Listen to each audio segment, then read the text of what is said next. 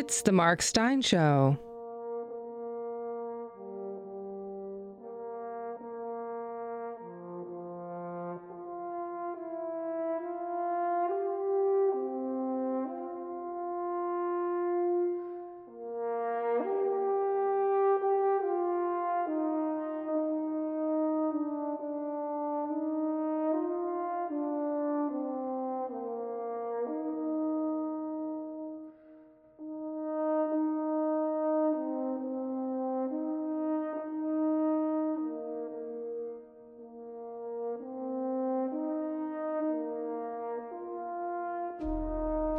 And now, here's Mark. Independence Day weekend on a not-so-glorious 4th in yet another very strange year. 12 months ago, the huzzahs were muted by lockdown and looting. Those who like a parade with plenty of Jubilee bunting lining the route were confined to their homes. And out on the streets of American cities were thousands of nominal Americans who reject the American idea, starting with the Declaration this day in 1776 and the Founding Fathers, including George Washington. What American schoolhouse now encourages children to dress up as Uncle Sam or Betsy Ross on July the 4th? And who needs fireworks when they're going off every night in an increasingly anarchic New York or Portland? A year after the summer of statue toppling, a less lively but more permanent sourness afflicts the national life. There is a new, quote, national holiday, Juneteenth, which seems designed to implicate July the 4th, if only by proximity, and to render the glorious 4th inglorious and merely another opportunity for breastbeating about our systemic racism and privilege. The men who signed the Declaration would perhaps be astonished at the condition of these United States as they approach their 250th birthday, or perhaps they would not be, for they well understood even at the time that societies, like man himself, have their natural rhythms of life, of vitality. Yet they were also confident enough, even as they drafted that audacious document, that its date of promulgation would resound down the centuries. At the first public reading of the Declaration of Independence in Philadelphia on July the 8th, 1776, John Adams said that this day ought to be celebrated by succeeding generations as the great annual festivity, solemnized with pomp and parade, with shows, games, sports, guns, bells, bonfires and illuminations. They were confident enough to know that they would win and that there would be succeeding generations. And over the ensuing centuries, Americans have done as Adams commanded and celebrated with pomp, parades, games, guns, bells and bonfires. I don't know how it's gone in your town, but in my corner of New Hampshire there are discernible fashions and phases in the exercises that attend the glorious 4th. In the early days, they were freelance and somewhat dangerous.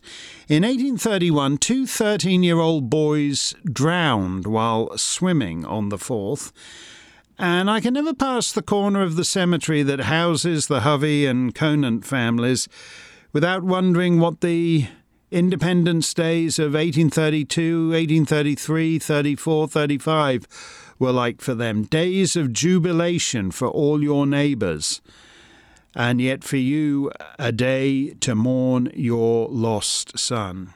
As a matter of fact, the very next 4th of July, 1832, a doctor died falling off a steamboat on the Connecticut River. Then came a rather serious kind of celebration.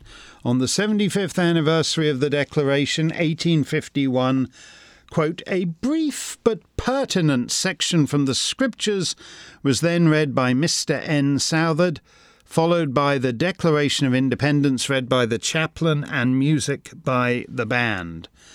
Mr. Southard then commenced his remarks by saying that it was perhaps never more difficult to make an audience feel how highly they were blessed. We had lived to see the anniversary of our nation's independence in the year 1851.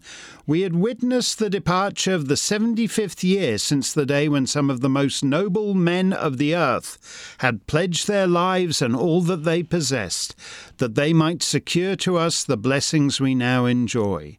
In order to realize the greatness of the change which has been effected and our obligation to those by whom, with heaven's blessing, it was wrought, let us look back over a brief portion of the world's history.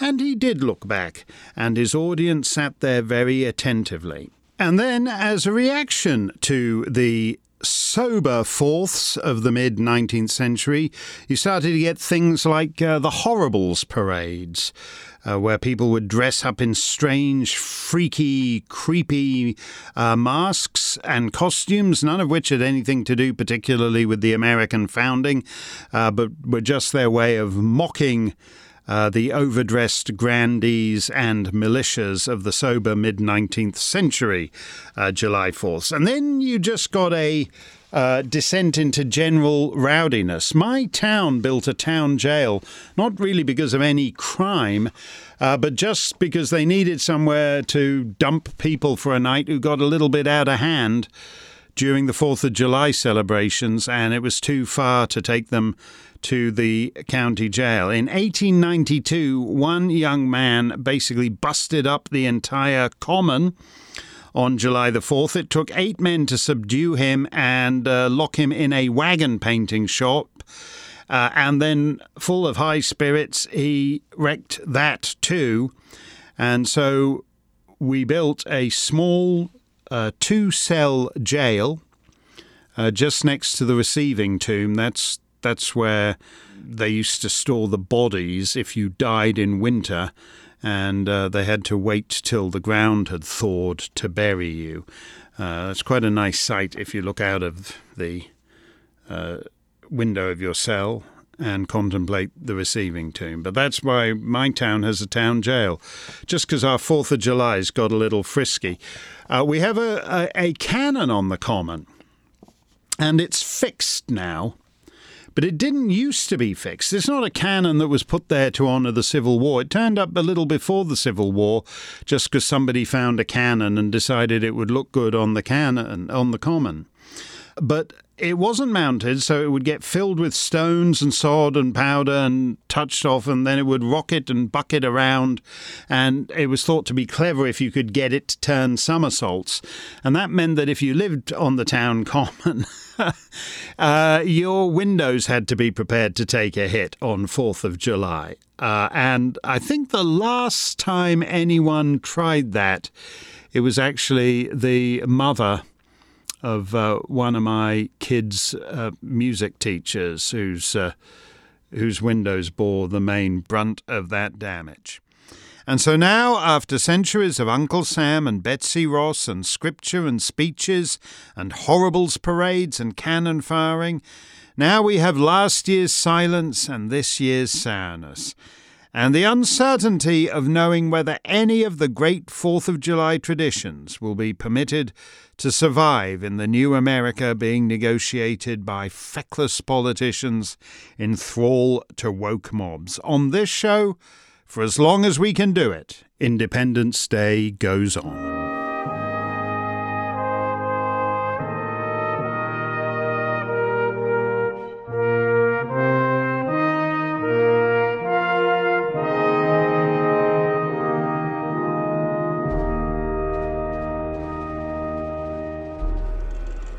Keep up to date with the past on the 100 Years Ago Show with Mark Steyn. Sleeping out at Coney Island, making eyes in Berkeley, California, and stripping off on the Harlem River, it's a steamy 4th of July, 1921. 100 years from today. Your glorious this fourth news update, President Harding spent most of his Independence Day on the links at Raritan Valley Golf Club in New Jersey. His host, Senator Frelinghuysen, threw open his magnificent home to villagers who wished to shake hands with their chief of state. The national holiday is being celebrated not only across the United States, but also by America's friends and allies around the world. The French Republic's legendary commander in the late World War, Marshal Foch, says in his 4th of July message, "In celebrating America's Independence Day in union with the United States, France does not only commemorate the heroic days when Lafayette, with the best of her sons, brought help to the noble cause of the liberty and independence of the United States, but she commemorates also the days more recent and not less heroic when the American nation stood up fully bent upon the defense of another great and noble cause, the liberty of the world, which was in danger. France, in fact, can never forget what America did to help in the great and complete triumph of right over brutal strength."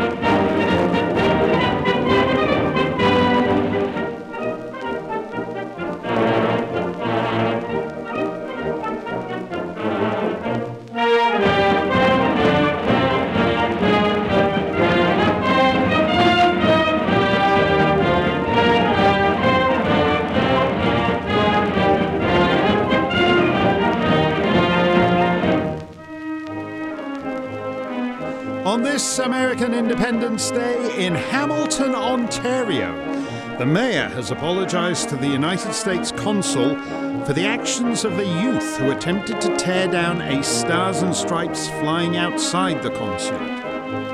In New York, a crowd of over 1,000 watched as James Barry, a veteran of the recent war, pulled down a Union Jack and burned it to the cheers of many.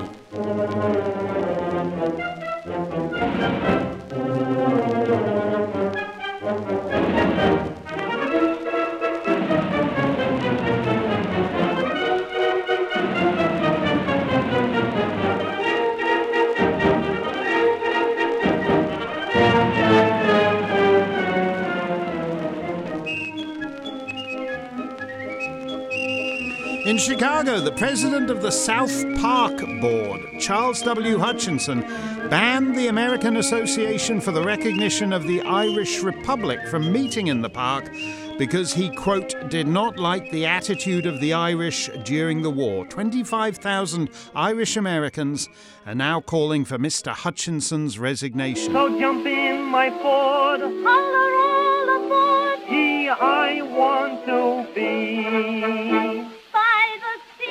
By the sea, by the beautiful sea, you and I, oh how happy we'll be. When each wave comes a-rolling in, we will duck or swim, and we'll float and fool around the water, over and under, then up for air. R is rich, my is rich, so now what do we care? I love to be beside your side, beside the sea, by the beautiful sea. Record-breaking heat across the country, with temperatures that climbed to near 100 degrees, propelled untold numbers of Americans to local beaches. Thousands slept overnight on the Coney Island beach to greet the dawn of the 4th al fresco. The total crowd at Coney was estimated at over 500,000. At least 3 New Yorkers are dead of the heat, including a 15-month-old baby girl. Another 9 are drowned. A 13th could be classified in either or both categories. A heat-crazed man who tore off his clothes, jumped into the Central Park Reservoir, and never emerged. Despite the ban on fireworks, in New York at least 20 revelers have been injured by fireworks. A 14-year-old girl took a bullet in the back. 16-year-old John Pertrack shot off the middle finger of his left hand. In Chicago, 10-year-old Johnny Pfeiffer was told by his father he could have no fireworks because they were too dangerous and was ordered instead to play in the backyard. He was accidentally shot dead there by a neighbor. Deputy Sheriff R.E. Sherman was shot and killed by his daughter during 4th of July target practice. 3-year-old Harold Kaplan of Calumet Avenue in Chicago was celebrating the 4th indoors because his parents thought it was too hot for him to be on the street. He leaned against a window screen which gave way, and the boy fell to his death. At Niagara Falls, 2 women fainted and fell into the river just a little way upstream of the American Falls. Fortunately, both were rescued in the nick of time. To cool off in Wisconsin, Edwin McGee dived into Lake Okochee and did not come back to the surface. His friend Otis Turner dived in to rescue him, and he too did not emerge. The oppressive heat is said to account for the poor turnout at the 4th of July anti-prohibition parade. The march up Fifth Avenue in Manhattan was expected to draw 100,000 bibulous Americans who regard the 18th Amendment as a violation of their personal liberty.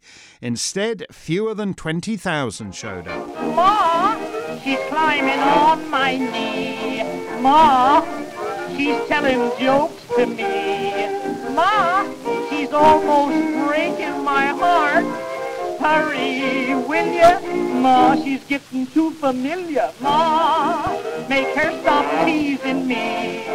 She won't let me be.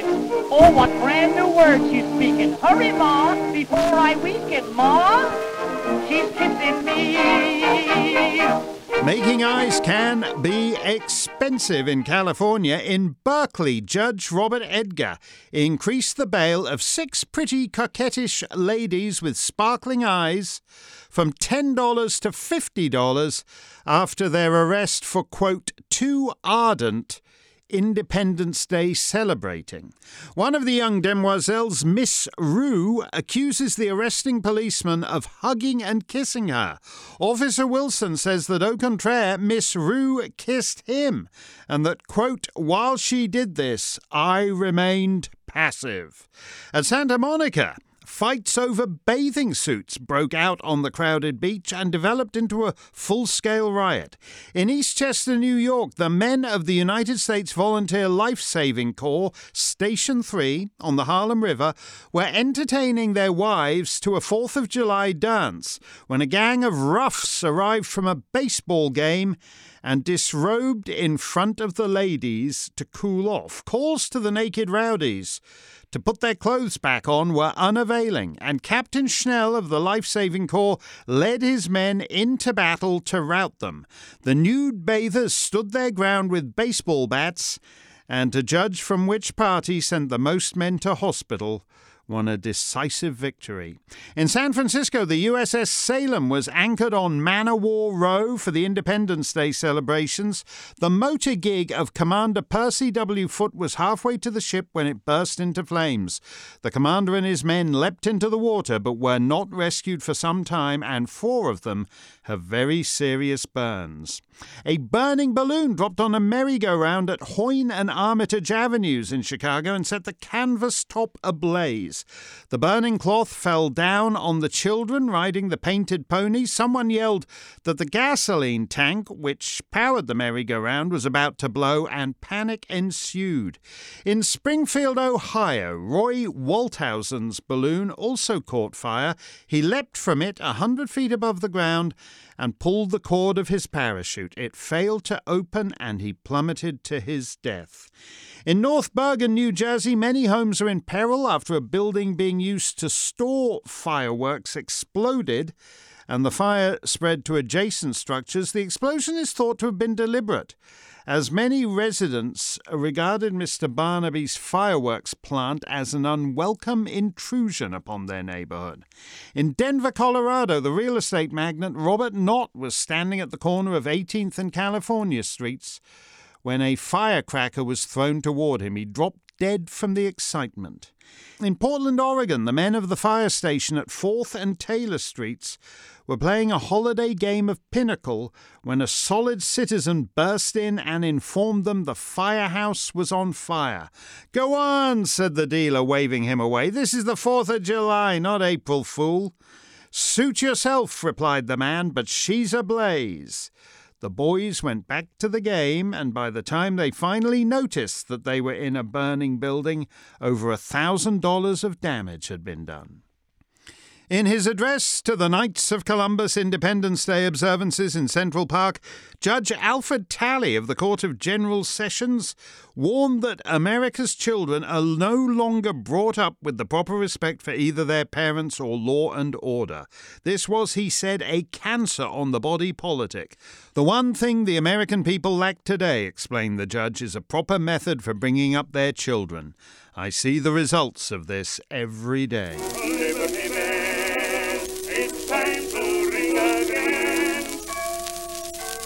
Liberty Bell, it's time to swing again. We're in the same sort of thing we were in 76, and we are ready to mix and rally round you, just like we did before you. Liberty Bell, your voice is needed now. Liberty Bell, we'll hear you call. Though you're old and there's a crack in you, don't forget old glory's back in you. Oh, Liberty Bell, it's time to ring again. Speaking in Independence Square in Philadelphia, Senator Philander Chase Knox cautioned Americans against the importation of fantastic ideas and theories of government from the old world. Doctrines born of the ills of the lands from which they come. Radical remedies, sometimes annihilating even those who seek to use them. The senator continued, "We would not live vassals of any law. We could not live a conglomerate of loosely knit independent states. We could not live half slave, half free, and slavery had to go. Can we live a polyglot people? We ourselves, at the time of our independence, were largely of one race, one language, one literature, one set of ideals and aspirations. We are now of many races, many languages, many ideals and aspirations. We were originally traditional and seasoned in self-government. Today there are coming to us by the millions people from races untraditioned and unseasoned in self-government, peoples unfamiliar with and largely unappreciative of its good. We, standing here in the sanctuary before this altar, can neither utter nor think this blasphemy. Ours is the duty to keep the faith untainted. We shall not wander under false gods. And that's the way of the world, July the 4th, 1921. 100 years from today, 100 years from today. Mark Steyn's Poem of the Week. On the 4th of July, 1776, Francis Hopkinson was one of the signers of the Declaration of Independence. Later, he served the young nation in various capacities. He was a member of the Navy Board. He was treasurer of the Continental Loan Office. He was the first federal judge of the United States District Court of Pennsylvania. Beyond that, he designed the first United States coin, the first paper money, the first two versions of the American flag, stripes with stars in the top left quadrant. He designed the Great Seal of New Jersey and supervised the creation of the Great Seal of the United States. Francis Hopkinson did a lot of things and did them rather well. He was also an author a harpsichordist and a composer. In fact, his song of 1759, My Days Have Been So Wondrous Free, is credited as being the very first American composition. The first, that is, by an American-born composer to be committed to paper and to permanence. Here is a poem by Hopkinson that is something of a rarity. Not just one of the first poems written in a new republic, not just one of the first poems written about Independence Day, but a poem about that historic day written by a man whose signature on that document helped make it historic. 12 years after signing the Declaration, a versatile American puts his signature on a poem about the meaning of that day. By Francis Hopkinson, an ode for the 4th of July, 1788. Oh, for a muse of fire, to mount the skies and to a listening world proclaim, Behold, behold, an empire rise, an era new as he flies, hath entered in the book of fame. On Allegany's towering head echo shall stand, the tidings spread, and o'er the lakes and misty floods around, an era new resound. See! Where Columbia sits alone, and from her star-bespangled throne beholds the gay procession move along, and hears the trumpet and the choral song. She hears her sons rejoice, looks into future times and sees the numerous blessings heaven decrees, and with her plaudit joins the general voice. 'Tis done, my sons, she cries, in war a valiant and in counsel wise. Wisdom and valour shall my rights defend, and o'er my vast domain those rights extend. Science shall flourish, genius stretch her wing, in native strains Columbian muses sing. Wealth crown the arts, and justice clean her scales. Commerce her ponderous anchor weigh. Wide spread her sails, and in far distant seas her flag display. My sons for freedom fought, nor fought in vain, but found a naked goddess was their gain. Good government alone can show them aid, in robes of social happiness arrayed. Hail to this festival, all hail the day, Columbia's standard on her roof display. And let the people's motto ever be, united thus, and thus united free. A poem from me to you this Independence Day by Francis Hopkinson, an ode for the 4th of July, 1788. Columbia sits alone, Columbian muses sing, Columbia's standard on her roof. Francis Hopkinson would be amazed to see how much of the early iconography of America we have cast aside. Wisdom and valour shall her rights defend. But we have thrown aside Columbia. For what?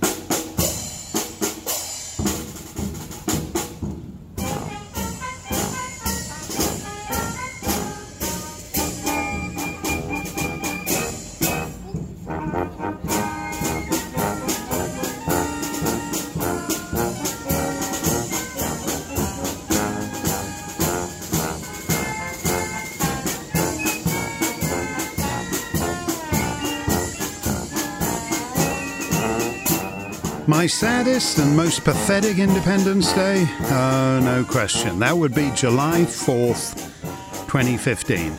As some listeners may know, the Steyn Worldwide Corporate Headquarters is located in Woodsville, which is part of the township of Haverhill, New Hampshire. Actually, the only reason listeners would have any cause to know it at all is that an hilariously inept attack poodle called Bernie Quigley wrote in the Hill newspaper that this guy, Steyn, had no idea what the real authentic America was like, and to demonstrate the point, he plucked 3 real authentic, entirely random American places off the map, well, 2 off the map and 1 off his LP collection, and said that Steyn would get a rash in real places like Tobaccoville, North Carolina, Haverhill, New Hampshire, or Luckenbach, Texas.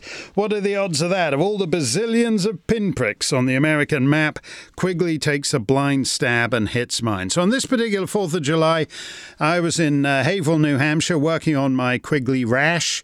I'd had to swing by Steyn Global Headquarters in Woodsville for one reason or another and got there about 9:45, and already the elderly veterans and widows and spinsters were camped out in their lawn chairs holding their miniature flags in readiness for the 11 o'clock parade. Got to get there early, grab a good spot, but I figured I could get the work wrapped up at the office and still skedaddle back to the main drag and catch the 4th of July observances. For decades, Woodsville has joined with Wells River across the bridge in Vermont to host one of the biggest Independence Day parades around. Between them, they got a population of about 1,500.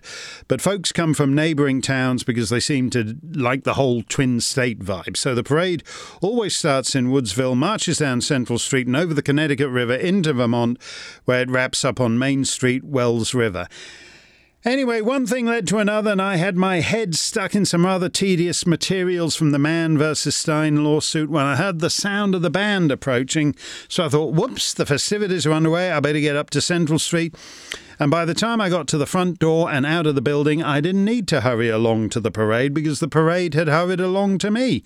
And instead of heading straight on and over the bridge to Vermont, all the beauty queens and 4-H floats and fire trucks had hung a left and come straight past my office door.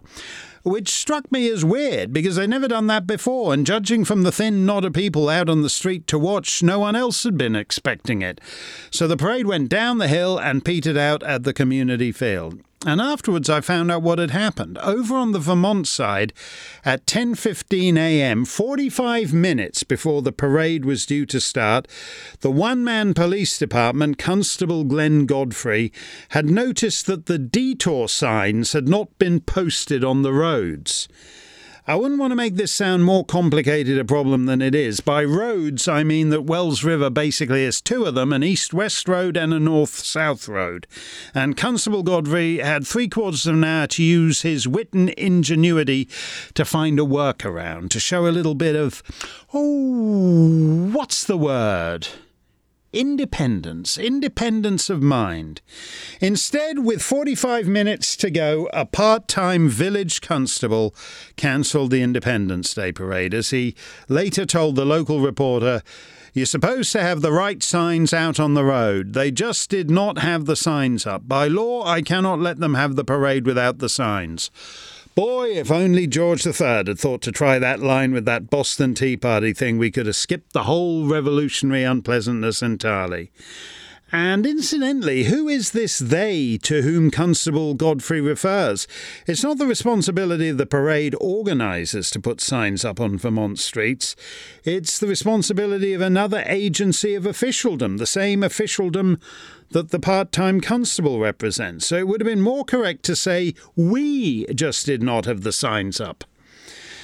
As I said, it would have required 3 signs, one to the south, one to the north, one to the west. Or if he'd asked the 2 sheriff's deputies already there to join him, 3 men raising their hands to halt whatever very minimal traffic approached the village during the parade. Instead, he called the Orange County Sheriff's Department, who, with the classic brain-dead, cover-your-ass attitude of the bureaucracy, told the local copper to make sure that Uncle Sam shall not pass and to, quote, prohibit the parade from entering Vermont.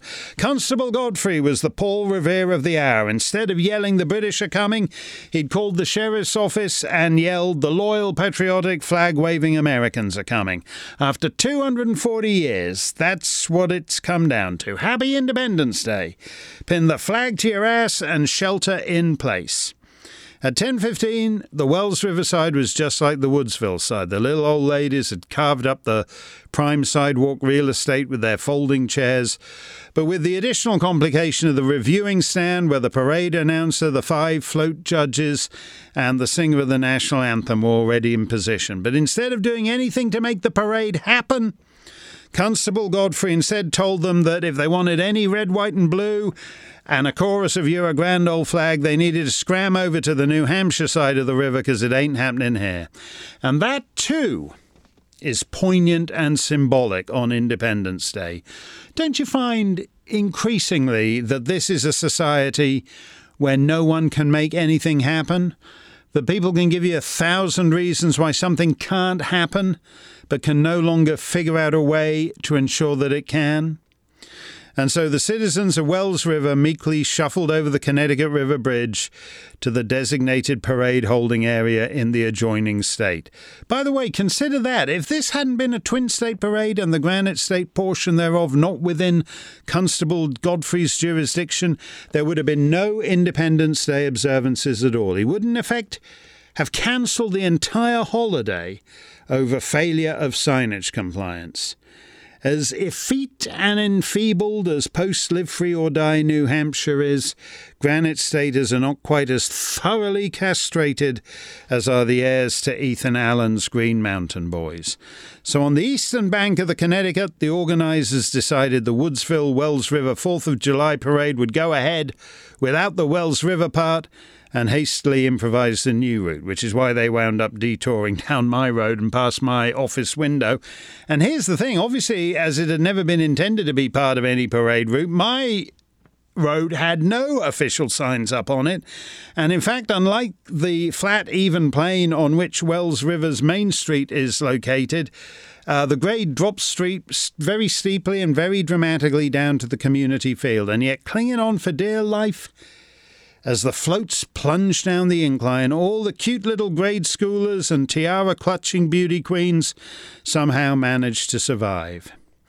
Yet while I salute the New Hampshire end for declining to let some jumped-up Vermont twerp rain on their parade, I don't think that was quite the ideal solution. When someone like Constable Godfrey tells you you are no longer sufficiently independent to hold an Independence Day parade, the correct response is, "Sorry, pal, we're coming through. You can stand in our path and we'll let the 4-H's plow you into the asphalt. Or you can call for backup from the sheriff's department and tase us into submission. But you're going to have to tase us all. Because isn't that what the Declaration of Independence was all about? George III thought this was the King's Highway, and freeborn Americans told him, get lost, creep, it's the people's highway. And on this Independence Day, the people are coming through. A people that lacks sufficient independence to hold an Independence Day parade mocks the very meaning of the day. As some old dead guys once said, all experience hath shown that mankind are more disposed to suffer while evils are sufferable than to right themselves by abolishing the forms to which they are accustomed. And now, Steyn Online presents Mark Steyn's Song of the Week. This song is well over a century old and still widely known, and not because it's a standard, endlessly recorded by Tony Bennett and Lady Gaga on celebrity duets albums. It's not a song for listening to, but for bellowing out. And so across the century, it's been kept alive, not by LPs and CDs from starry singers, but by being played and sung by small-town bands and Boy Scouts and ordinary citizens lining the parade route.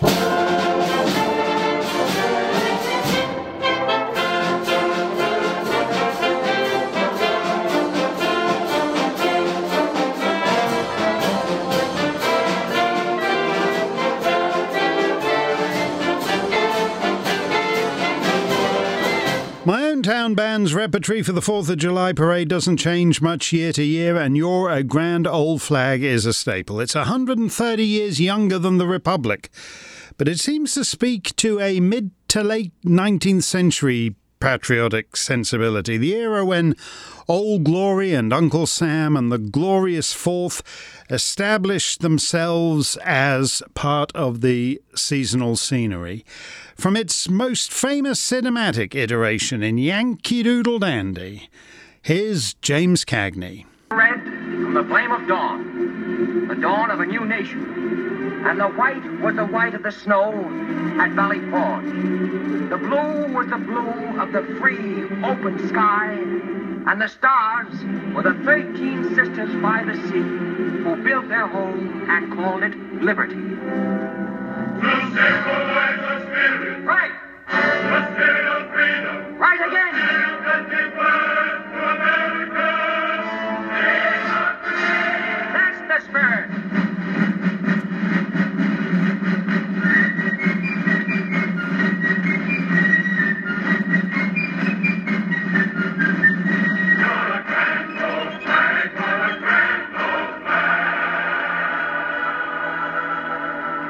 That's Cagney on screen in 1942 as Protean singer-songwriter George M. Cohan in a scene purporting to recreate the first night of Cohan's show George Washington Jr. It wasn't quite like that on stage, but that's where You're a Grand Old Flag was introduced to the world, at the Herald Square Theatre in New York on February the 6th, 1906.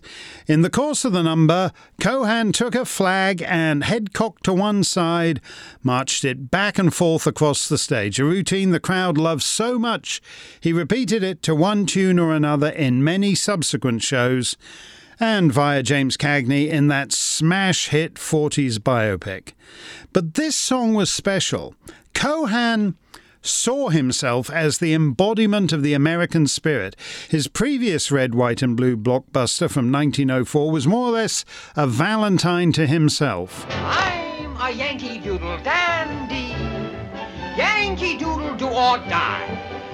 A real live nephew of my Uncle Sam, born on the 4th of July. Close enough. According to the birth certificate, he was born on the 3rd of July, 1878, although his biographer John McCabe made a strong case that the lyric is in fact more accurate than the Vital Statistics Office of Providence, Rhode Island. He was in show business all his life, ever since the night his dad carried baby George on stage for a scene in a vaudeville skit called The Two Dans. The family act soon expanded to the 4 Cohans: Dad, Mom, Sister Josie and George.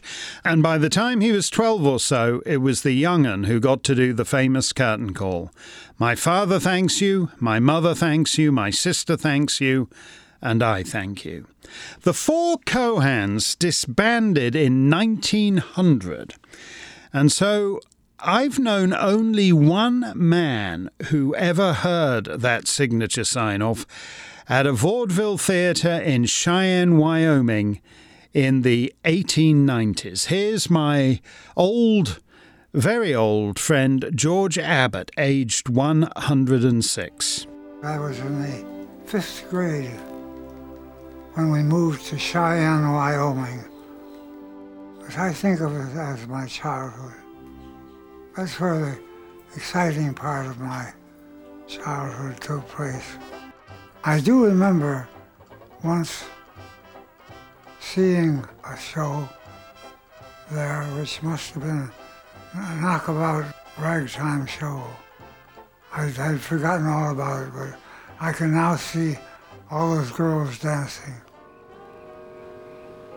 I can remember seeing a George M. Cohan show. My mother thanks you, my brother thanks you, and I thank you. That was the old sign-off from the Cohen family. I think then is when I became stage-struck. The late George Abbott recalling the 4 Cohans in the 1890s in Wyoming. And as he says, that's when he decided he wanted to go into show business, and he did. He went on to become the great writer and director of The Pajama Game, Damn Yankees, All Quiet on the Western Front, Pal Joey, Babes in Arms, On the Town, Call Me Madam, and on and on. Give my regards to Broadway, remember me to Herald Square. Tell all the gang at 42nd Street that I will soon be there. Whisper of how I'm yearning to mingle with the old-time throng. Give my regards to old Broadway, and say that I'll be there ere long. Within 5 years of breaking up the family act, George M. Cohan was the first self-contained star of the Broadway stage. Actor, singer, dancer, producer, director, author, play doctor, composer, lyricist. You're a Grand Old Flag started with a conversation. An old man to whom Cohan gave a ride one day in what was then an unusual sight on a country road, his automobile. Throughout the journey, the old-timer clutched a meticulously folded piece of cloth and began to reminisce about his Civil War days. He'd been at Gettysburg, carrying the flag at Pickett's charge, and at the end of his recollection, he unfolded the tattered piece of material and revealed it to be the Stars and Stripes.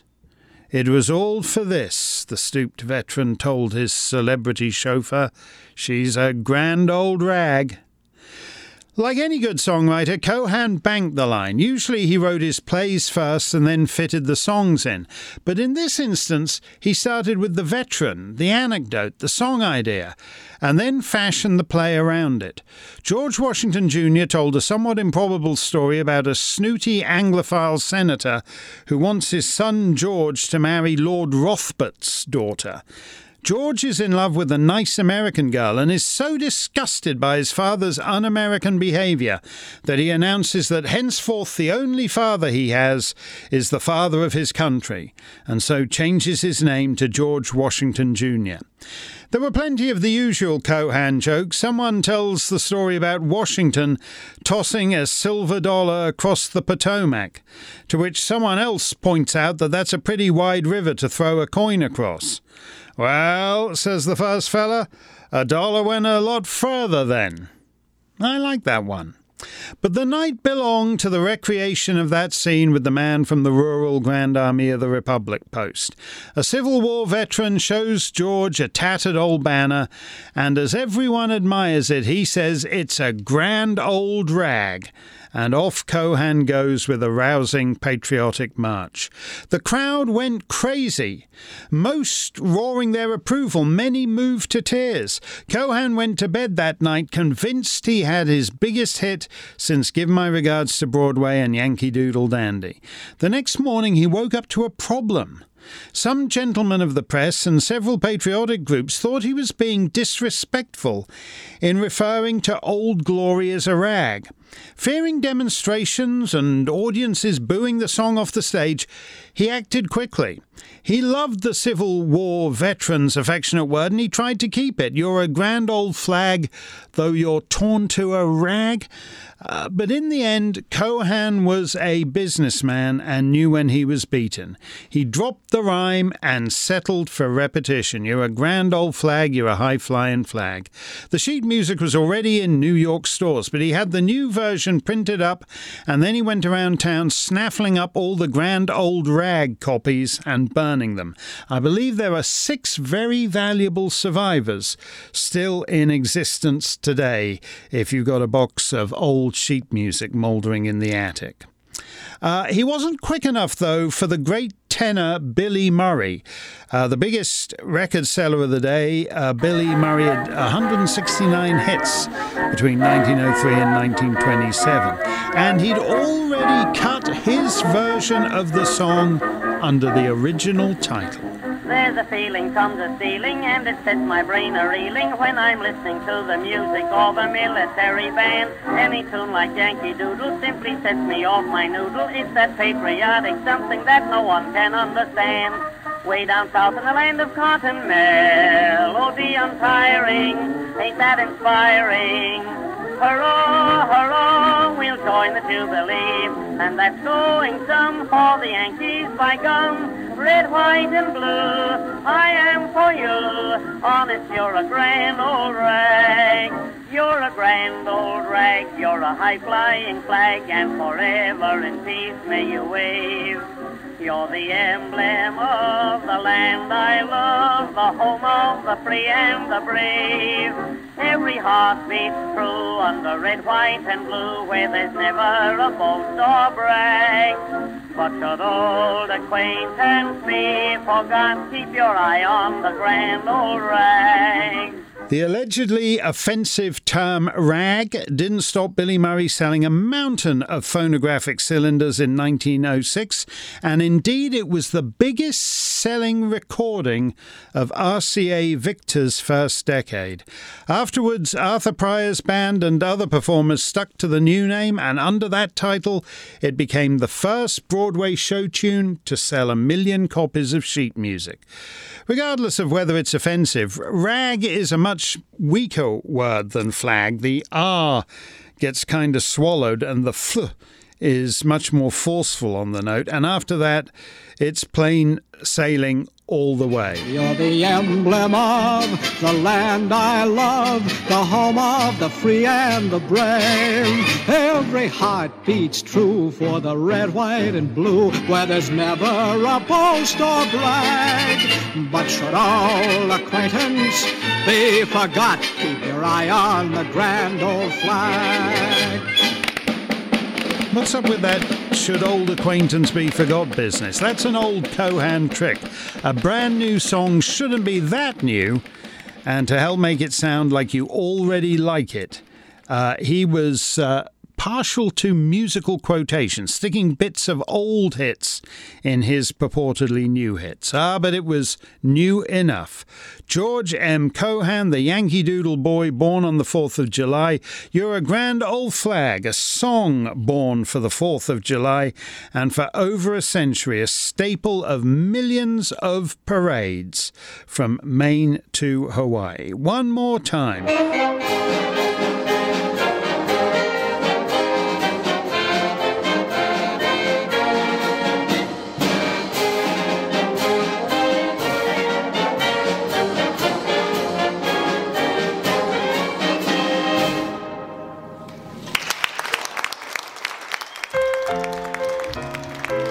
Mark Steyn's last call.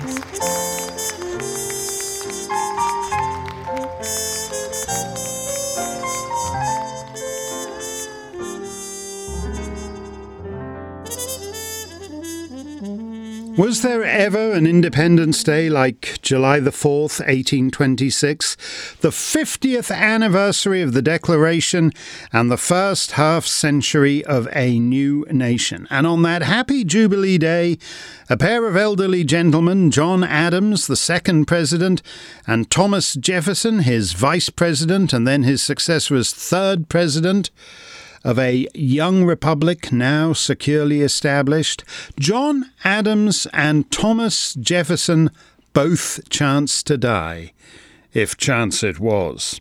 The Virginia Senator John Randolph of Roanoke wrote, "And so old Mr. Adams is dead. On the 4th of July, too, just half a century after our Declaration of Independence and leaving his son on the throne. This is euthanasia indeed. They have killed Mr. Jefferson, too, on the same day. But I don't believe it." The two men, sometime friends and longtime foes, held dramatically different visions of what the United States of America should be, but both recognized as its 50th anniversary approached that whatever it was because of them. And so, although both in poor health, they had a vested interest in staying alive to see their baby reach a milestone birthday. You know how that works? We've all known or at least read about some feisty old-timer who's determined to stick around to his centenary and then, having done so, promptly expires 3 days after blowing out the candles on his cake. In the case of Adams and Jefferson, there was also an element of competition in that the one did not wish to expire before the other. John Tyler, America's 10th president, said that Jefferson had often expressed his wish to die on the glorious 4th, so, quote, that he might breathe the air of the 50th anniversary. Eulogizing the sage of Monticello a few days after his passing, New York Congressman Churchill Chamberlain said, "The body had wasted away, but the energies of a powerful mind, struggling with expiring nature, kept the vital spark alive till the meridian sun shone on our 50th anniversary. Then, content to die, the illustrious Jefferson gave to the world his last declaration." "I have done," said he, "for my country and for all mankind all that I could, and I now resign my soul without fear to my God, my daughter to my country." Meanwhile, up the eastern seaboard at the Adams house in Massachusetts, his granddaughter would recall the doctor offering the second president an experimental medical treatment, which he said would either prolong his life another 2 weeks or see him dead within 24 hours. It proved to be the latter. John Adams' last words were, "Thomas Jefferson survives." In fact, Jefferson had predeceased Adams by about 6 hours. Jefferson's last words were his refusal of laudanum to ease the pain.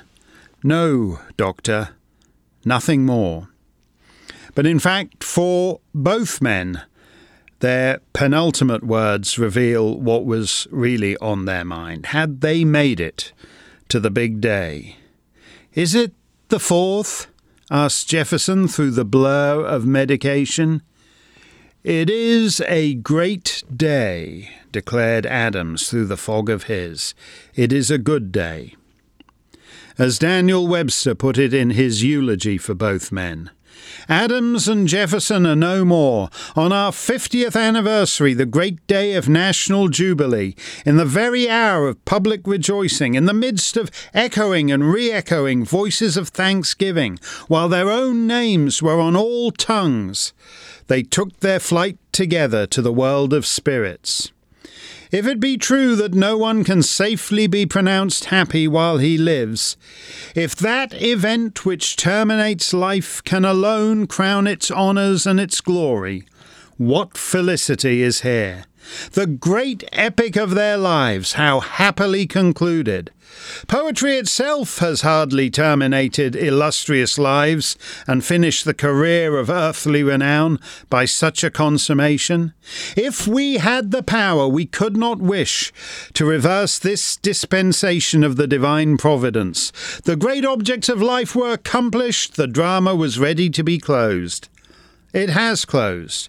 Our patriots have fallen, but so fallen, at such age, with such coincidence, on such a day, that we cannot rationally lament that the end has come. It cannot but seem striking and extraordinary that these two should live to see the 50th year from the date of that act, that they should complete that year, and that then, on the day which had fast linked forever their own fame with their country's glory, the heavens should open to receive them both at once. As their lives themselves were the gifts of Providence, who is not willing to recognize in their happy termination, as well as in their long continuance, proofs that our country and its benefactors are objects of his care? We are not deceived. There is no delusion here. No age will come in which the American Revolution will appear less than it is, one of the greatest events in human history. No age will come in which it shall cease to be seen and felt on either continent that a mighty step, a great advance, not only in American affairs, but in human affairs, was made on the 4th of July, 1776. And no age will come, we trust, so ignorant or so unjust as not to see and acknowledge the efficient agency of those we now honour in producing that momentous event. Our own firmament now shines brightly upon our path. Washington is in the clear upper sky. These other stars have now joined the American constellation. They circle round their centre, and the heavens beam with new light. Beneath this illumination, let us walk the course of life, and at its close devoutly commend our beloved country, the common parent of us all, to the divine benignity. Dead on July the 4th, 1826, at the age of 90 and 83 respectively, John Adams and Thomas Jefferson. When old friends were here in days that are flown, how fond were the hands which oft clasped my own. the pathways of life were pleasure's sunny hue, and voices were near with tones warm and true. All are gone, no loved ones near. I weep for the happy days when old friends were here, when old friends were here, those gentle friends so dear. I weep for the happy days when old friends were here.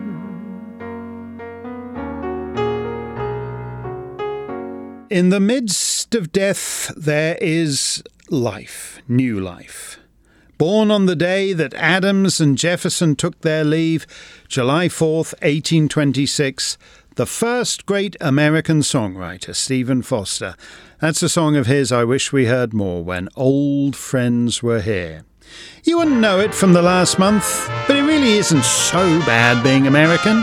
In fact, if you look at it with the right attitude, you're extremely fortunate. You're a lucky fellow, Mr. Smith, to be able to live as you do, and to have that swell Miss Liberty gal carrying the torch for you. You're a lucky fellow, Mr. Smith. Do you know just how highly you raise? You should thank your lucky stars, and I mean you should thank all 48. Man, you've really got a family tree with Washington, Jefferson, Lincoln, and Lee. You're lucky to have ancestors like that. Don't you know you were born with a feather in your hat? You're a very, very wealthy gent.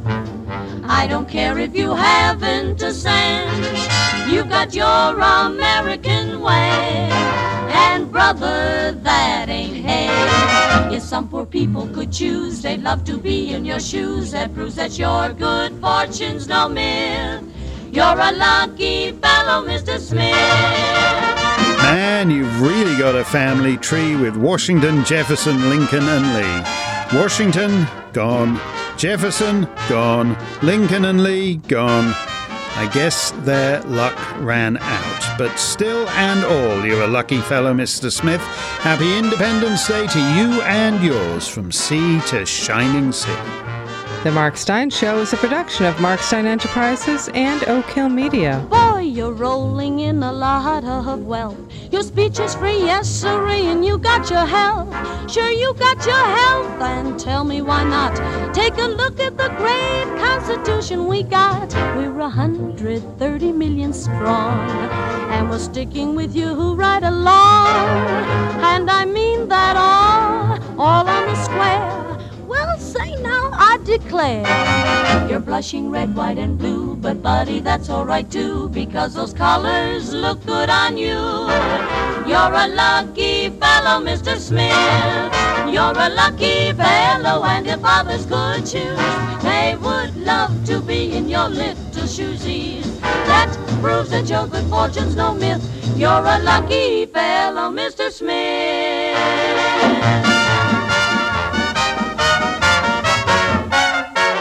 All rights reserved.